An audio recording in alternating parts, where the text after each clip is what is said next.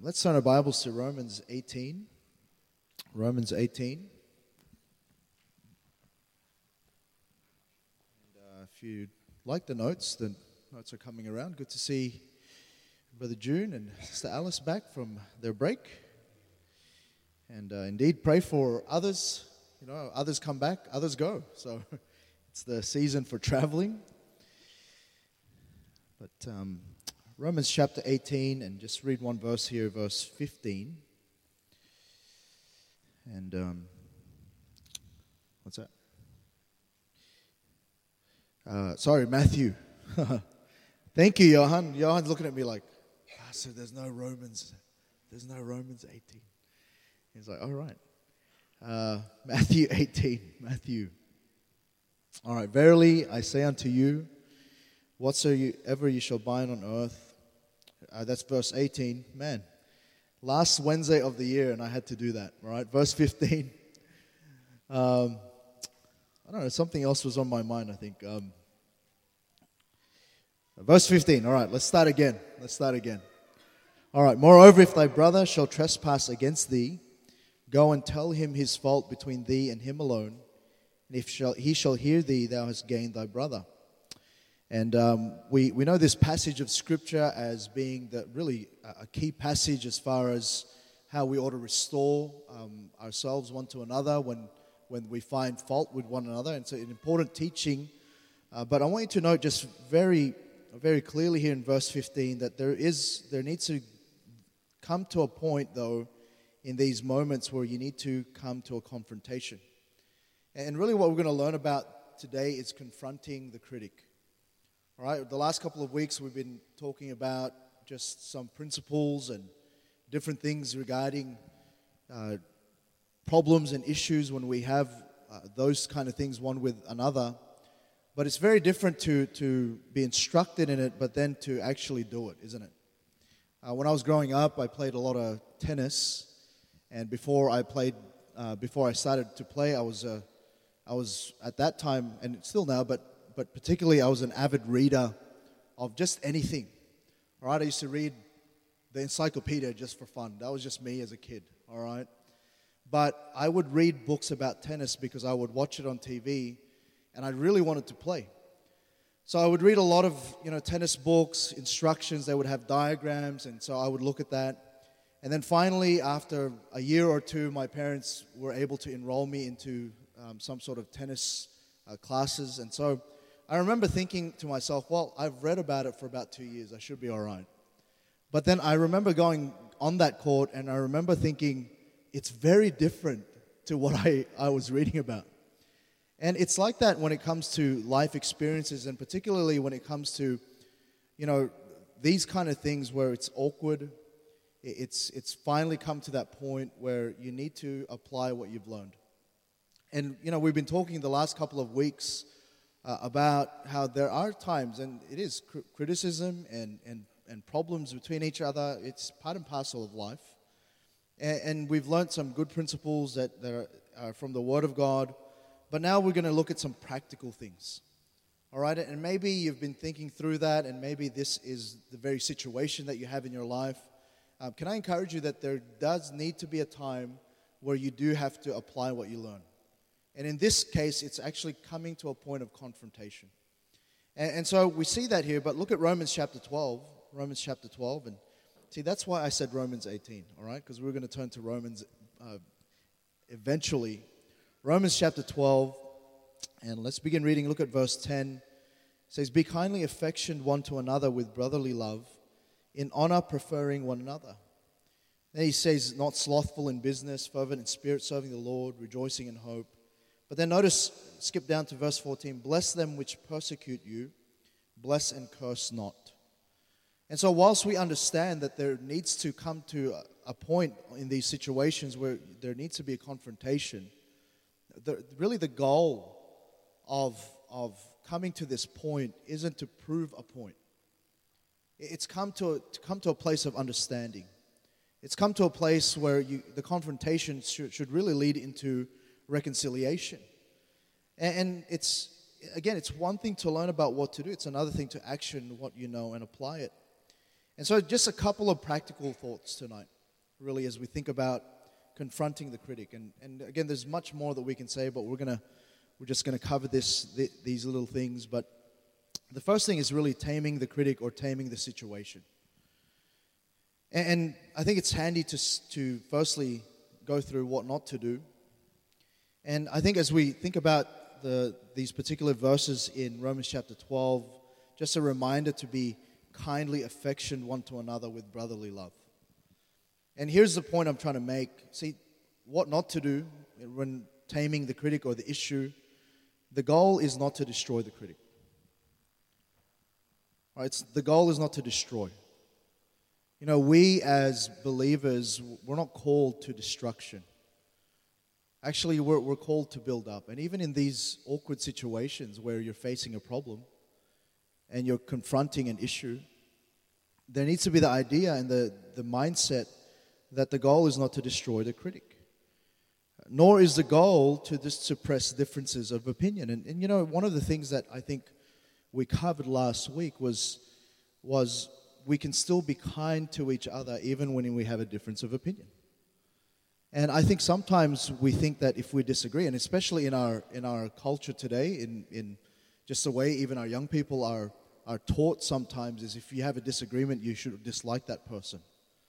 But actually, that's not actually the case. It's, you know, we can still have a difference of opinion and still come to a consensus, but understand that differences and our uniqueness, that's part of our strength.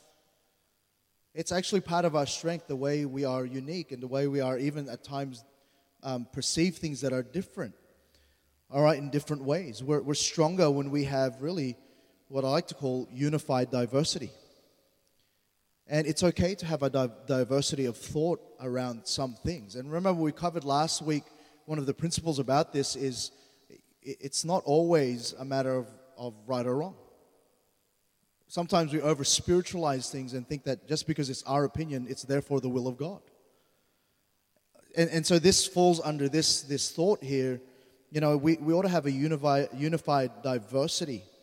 You know, controlled friction produces energy. And what friction is when two different surfaces come together and they rub and they create some sort of energy. Or two different substances come together and they create a spark. You think about how an engine works. It's a combustion engine. Little explosions between two different sources come together and they create an explosion that then moves the vehicle.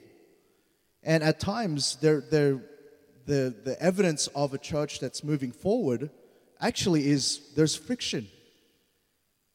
In a family situation, a family that's moving forward, and you're going to find this especially for those of you who are starting to see older children in your home, they're going to have maybe even a different perspective to you because they view the world a little differently to you. And you know what that evidence is? It actually evidences growth. Your children are now thinking beyond just the face value. They're stretching their minds and they have valid questions. And here's what the mistake we do is when those come about, we feel threatened. And rather than perceiving it as, okay, there's some growth here and an opportunity to teach, then we try to suppress that difference. And actually, difference is good when it creates momentum. All right, controlled friction brings momentum. So when you come together and you have an understanding that, yes, you might have differences, but you come together to solve the problem, then that brings momentum. But then uncontrolled friction brings destruction. So it's not that you just sort of let the differences fly. You have to come to a consensus, but then no friction at all brings no momentum. So if you suppress the differences, then actually there's no momentum. All right, so the goal is not to suppress differences of opinion. Here's another thing not to do: don't make them a martyr.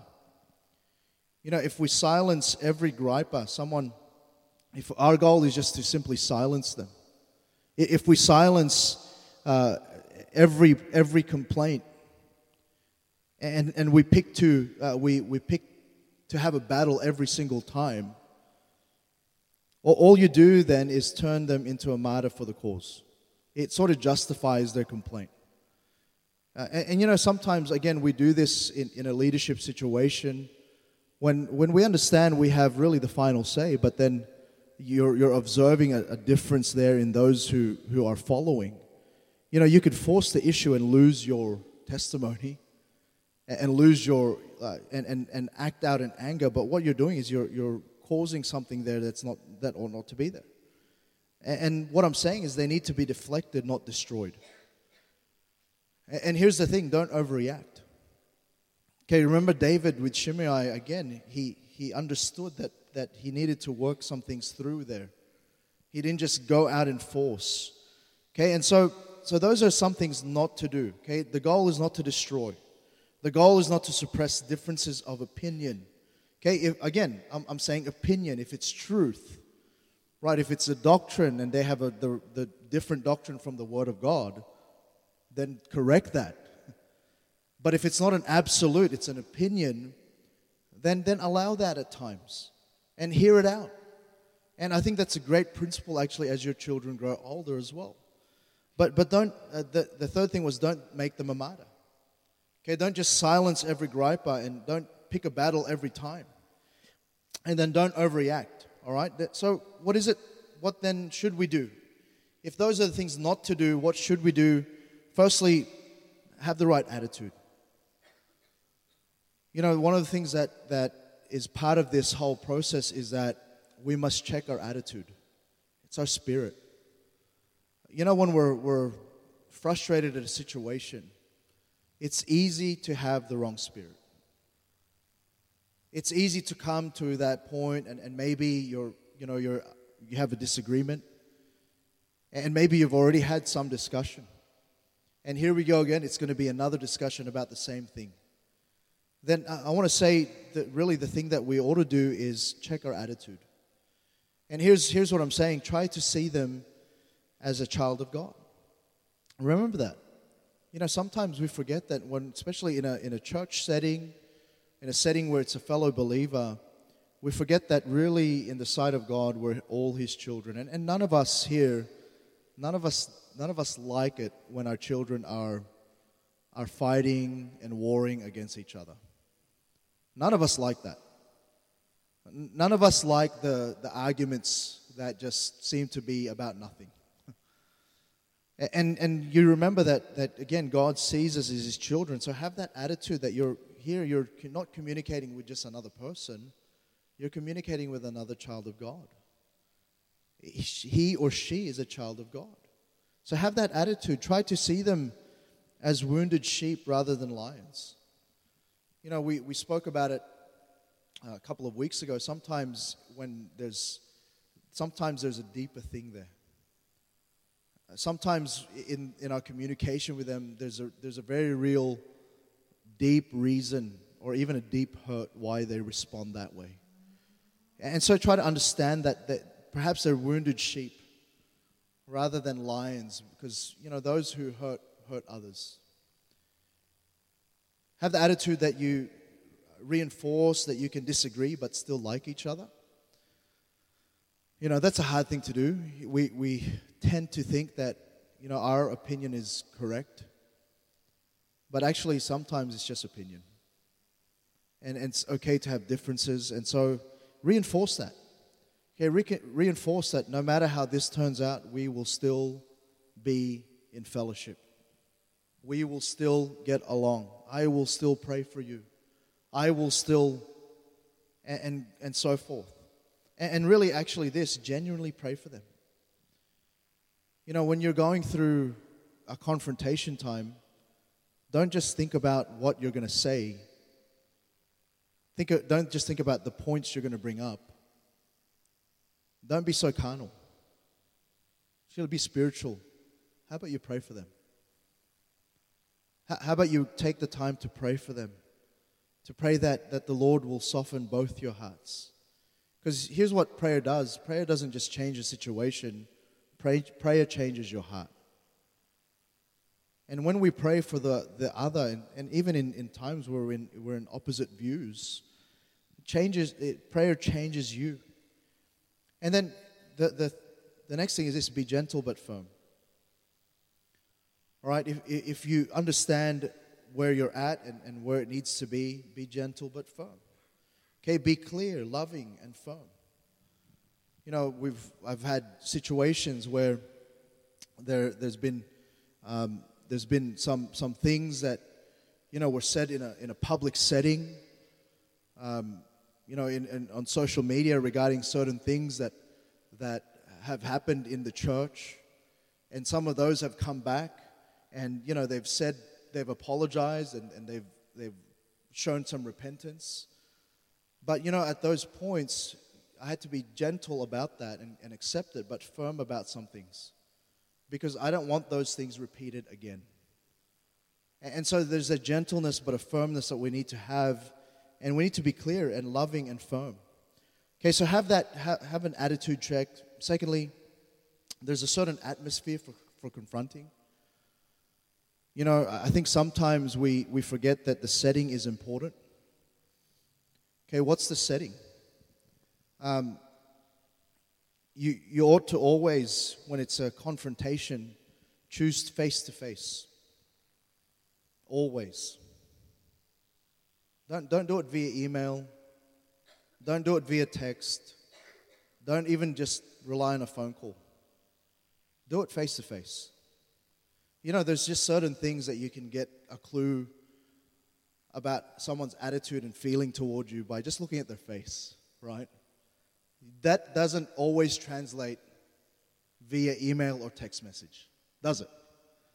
And I know we have emojis now, but some emojis just fall short of what you're really saying, all right? So actually come face to face. There's really two different types of communication. There's synchronous communication or asynchronous communication. Okay, synchronous communication is when you communicate and it's an immediate, real-time response. So when you're talking to someone, and they might pause to think about it, but they're immediately communicating something to you. That's what synchronous communication is. That's face to face. Asynchronous communication is emails, texts that don't immediately give you a clue or give you communication. And you think about that. You know, when we're making judgment calls about important things, generally speaking, you want real-time information, don't you? You know, part of the advancements in medical technology has been the fact that some doctors, they could be all the way across the other side of the world, and they could have real-time viewing of a surgery, of statistics about the patient, and that's advanced, hasn't it? The ability for doctors to be able to effectively treat a needy patient. And that's what I'm saying, you know, when it comes to communication about critical things, about confrontations that can be awkward, synchronous communication is far more effective than asynchronous. Because you could always misread something that's not in real time. Even just a brief pause, they haven't returned that email for a while, that could get you nervous. That could get you down a path of presumption, which actually the Bible warns us about. And so it's more important than to have that atmosphere and understand the setting is important, but in that setting, choose face-to-face communication always, synchronous communication. Okay, timing and location needs to be thought through. Okay, you got to think through, okay, what does this environment convey? All right, if you're going to speak to someone and it's going to be a very difficult conversation, then it might just be that it'll be easier to break that news to them in a more neutral environment. Does that make sense? You know, most counselors who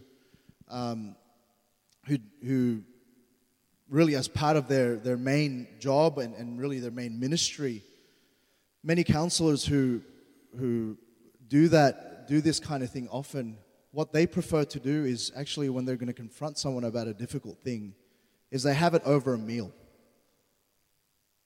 I was thinking this morning, there's that verse, a gift makes room for someone, doesn't it? And at times, the way we ought to do it is look, let's have a meal together, and we're going to have this awkward conversation. It always softens a blow when you've got a steak right in front of you, all right? Or a coffee maybe, right? But those kind of settings, what that is rather than having tension, it's disarming. And you don't want tension. You don't want tension when it comes to confrontation. There's already going to be a natural tension in that. And so having a setting where it's neutral, having a setting where it's disarming, actually is to your advantage. All right? And sometimes we're thoughtless about it. And yet the Bible tells us to be wise as serpents, harmless as doves. Okay, someone once said to break awkward conversations, do it over breaking bread. And, there's that principle right through the New Testament about the church breaking bread together. And so do that. Think about the timing and location. Maybe you might need to have an understanding about that person. I think sometimes generations deal with it differently.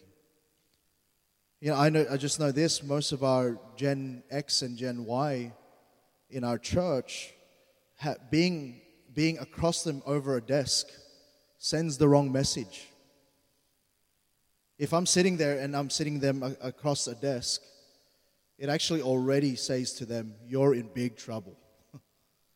Whereas for some of you who are in the boomer or older generation, that might just be the norm. It's the formality of it, right?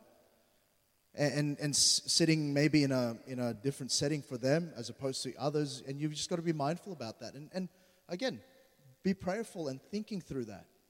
All right, so the atmosphere for confronting is very important. Don't be too fast. Don't be too slow. You think about the timing of it all. Understand that you need wisdom from God and how you are to unfold the conversation. Again, location, somewhere that's safe, somewhere where you might need, all the advantage that you need, and not to make them feel guilty, but to have a comfortable conversation. All right, so location is important. You may require at times an extra person as a witness.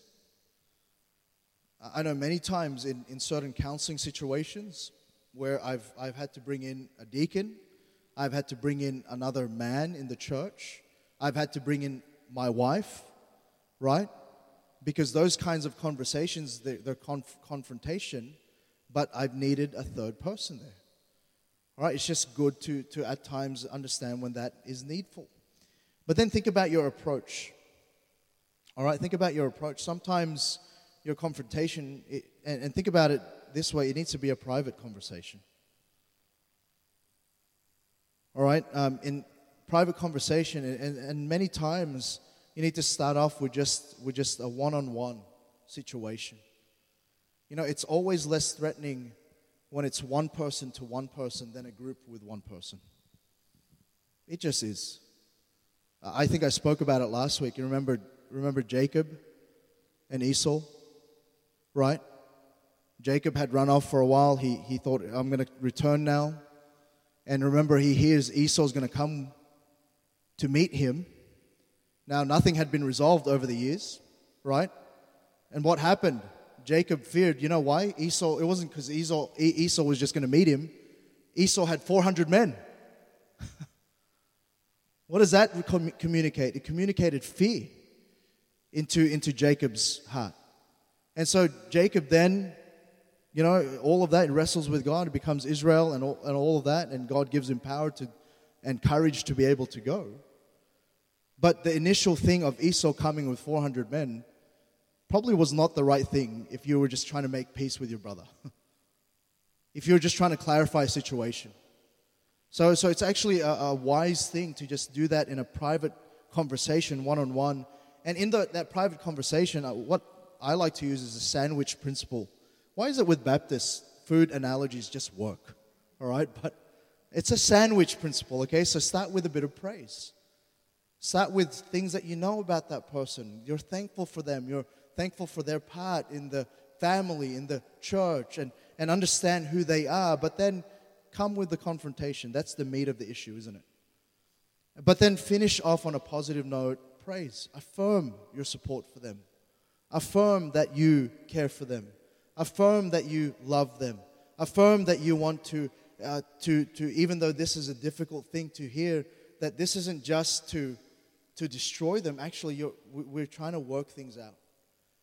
And so that's a good way to approach it.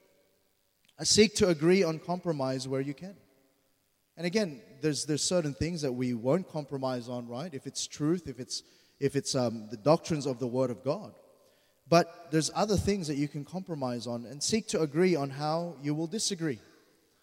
This is a good way, actually, in a marriage setting. Agree how you're going to disagree. All right, because here's the reality, and some of you don't lie to me, all right? All of us here who are married disagree with our spouse from time to time. Some more frequently than others. Some on the way here tonight. No, just kidding. Hopefully, I'm kidding. But, in those moments, and in part of my premarital counseling, I talk with couples about how to have a good fight. You know why? Because you will have a fight. You will. You're kidding yourself if you don't. All right, you will. Some you won't fight verbally, but you'll fight emotionally. You won't say a thing to each other for a week. And you might go, well, Pastor, we didn't fight. Actually, you did, But agree how you're going to disagree. Okay, agree that, if we have a disagreement, we're going to give each other space. But then in an hour, we're going to come back and we're going to discuss this. Agree that if you're going to have a disagreement, you're not going to sleep on it. You're going to talk about this before you get to bed and come to a place of at least compromise. All those kind of things. The Bible tells us don't let the sun go down on your wrath, right? So have an approach. Okay, seek to agree on how you will disagree. For example, you can say things like, maybe next time you have this concern, could you please promise to come to me first rather than telling someone else about this? Could you come to me about this because it's really not helping the situation that you're telling everyone else about it? Because that's how gossip, that's how division starts. When you don't go to the person who it's actually concerned about, who can actually solve the issue, who can actually solve the problem. What we do is we tell everyone else, we want their backing, and then we tell the person. That's unbiblical. And actually do the right thing. And you can say things like that when you come to a place of speaking, of confrontation. Okay, can you promise please to come to me first? And again, you may need a witness. You may need to say, look, this is enough that I need to make notes about this. Okay, there's enough here that I won't remember it. I'm going to need to take notes. So be open about that, but again, be clear about your approach. Okay, lay down the ground rules from the start.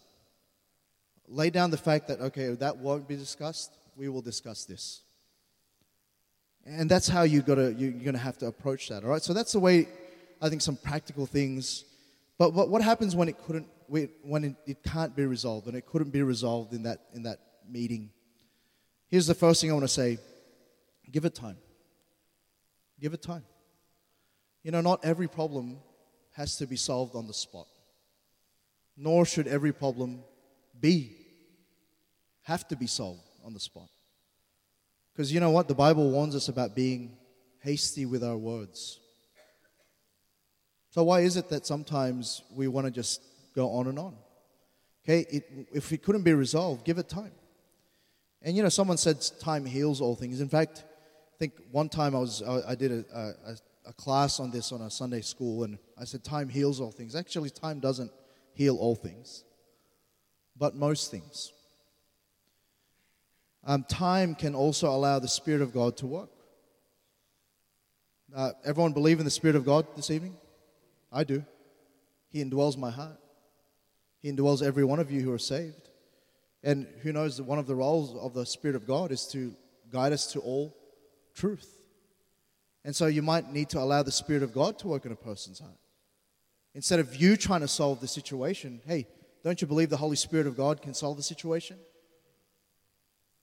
And maybe, even in that situation there, you yourself might gain some clarity over time.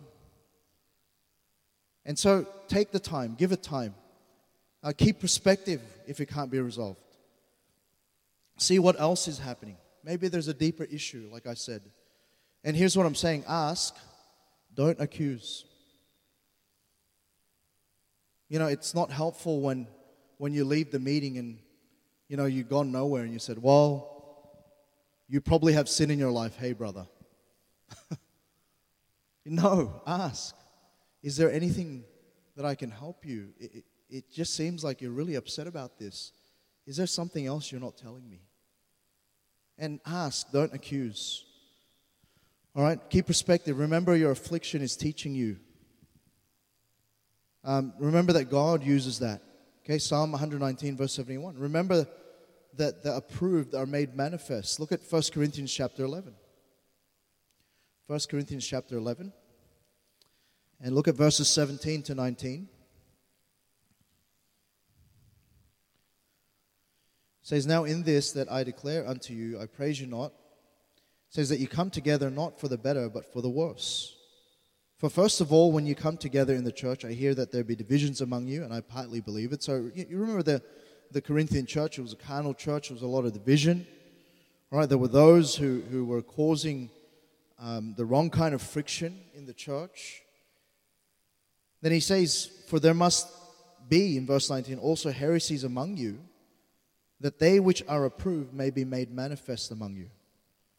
So he's saying, part of the reason why there's all of these things in the church is actually God's trying to reveal those who are approved. He's trying to reveal those who are trying to follow Christ.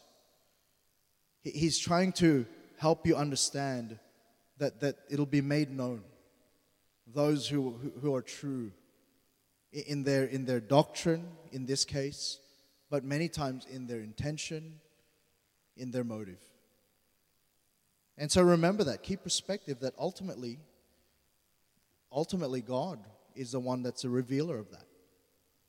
All right, and then thirdly, learn firm forgiveness. At the end of it, if it can't be resolved, you just got to forgive anyway. Remember, the whole teaching in Matthew 18 is that really at the end of it, there's forgiveness. When Jesus teaches on forgiveness, it's a presumption that you're going to do it. That's really his presumption. And so learn firm forgiveness. The bigger the issue, obviously the harder to forgive. But here's what I'm saying. You must learn to. And you know what? The church is so hindered by our lack of forgiveness sometimes. We hold on. And we hold on. And we never shake that brother's hand. We never see them eye to eye again. And it hinders the work of God. It hinders every family. When there's unforgiveness in a family, it hinders the family moving forward. So learn from forgiveness. There are times that we as a church will suffer these things. So we can together learn to corporately forgive. And really, here's the point, exercise Christ-likeness. There will be times where within our own church, there'll be difficult things to forgive. And I love what Pastor Lloyd said about this. You can only turn the other cheek if you first got slapped. And many things God teaches us through difficult learning. And when it can't be resolved, it comes to the point where the only thing that's Christ-like to do is not fight on, just forgive. And forgiveness actually is not just a spiritual concept. It's a practical truth. You practically have to forgive. You have to forgive that person. You have to understand that we forgive because Christ forgave us. And that's the presumption. And so tonight, just really practical things. Remember your attitude. Remember your atmosphere, the approach. But if it can't be, give it time. Keep your perspective. And then forgive. Learn to firmly forgive. Let's pray. I thank you again, Father, for the time. And thank you for everyone listening well tonight. I pray that you'd help us. I know, Lord, that not all of us perhaps are in this situation. Maybe we've been through this situation in the past. Maybe, and most certainly, we'll come to a point of this in the future. So I pray that you'd help us in those moments to remember the things that we've learned. Lord, just these practical things that would help us, Lord, in that time. How to really, in those moments of confrontation, be able, Lord, to preserve and then restore. And Lord, I believe that's your heart in every one of these matters. So we pray and ask these things in Christ's most precious, holy, wonderful name. Amen.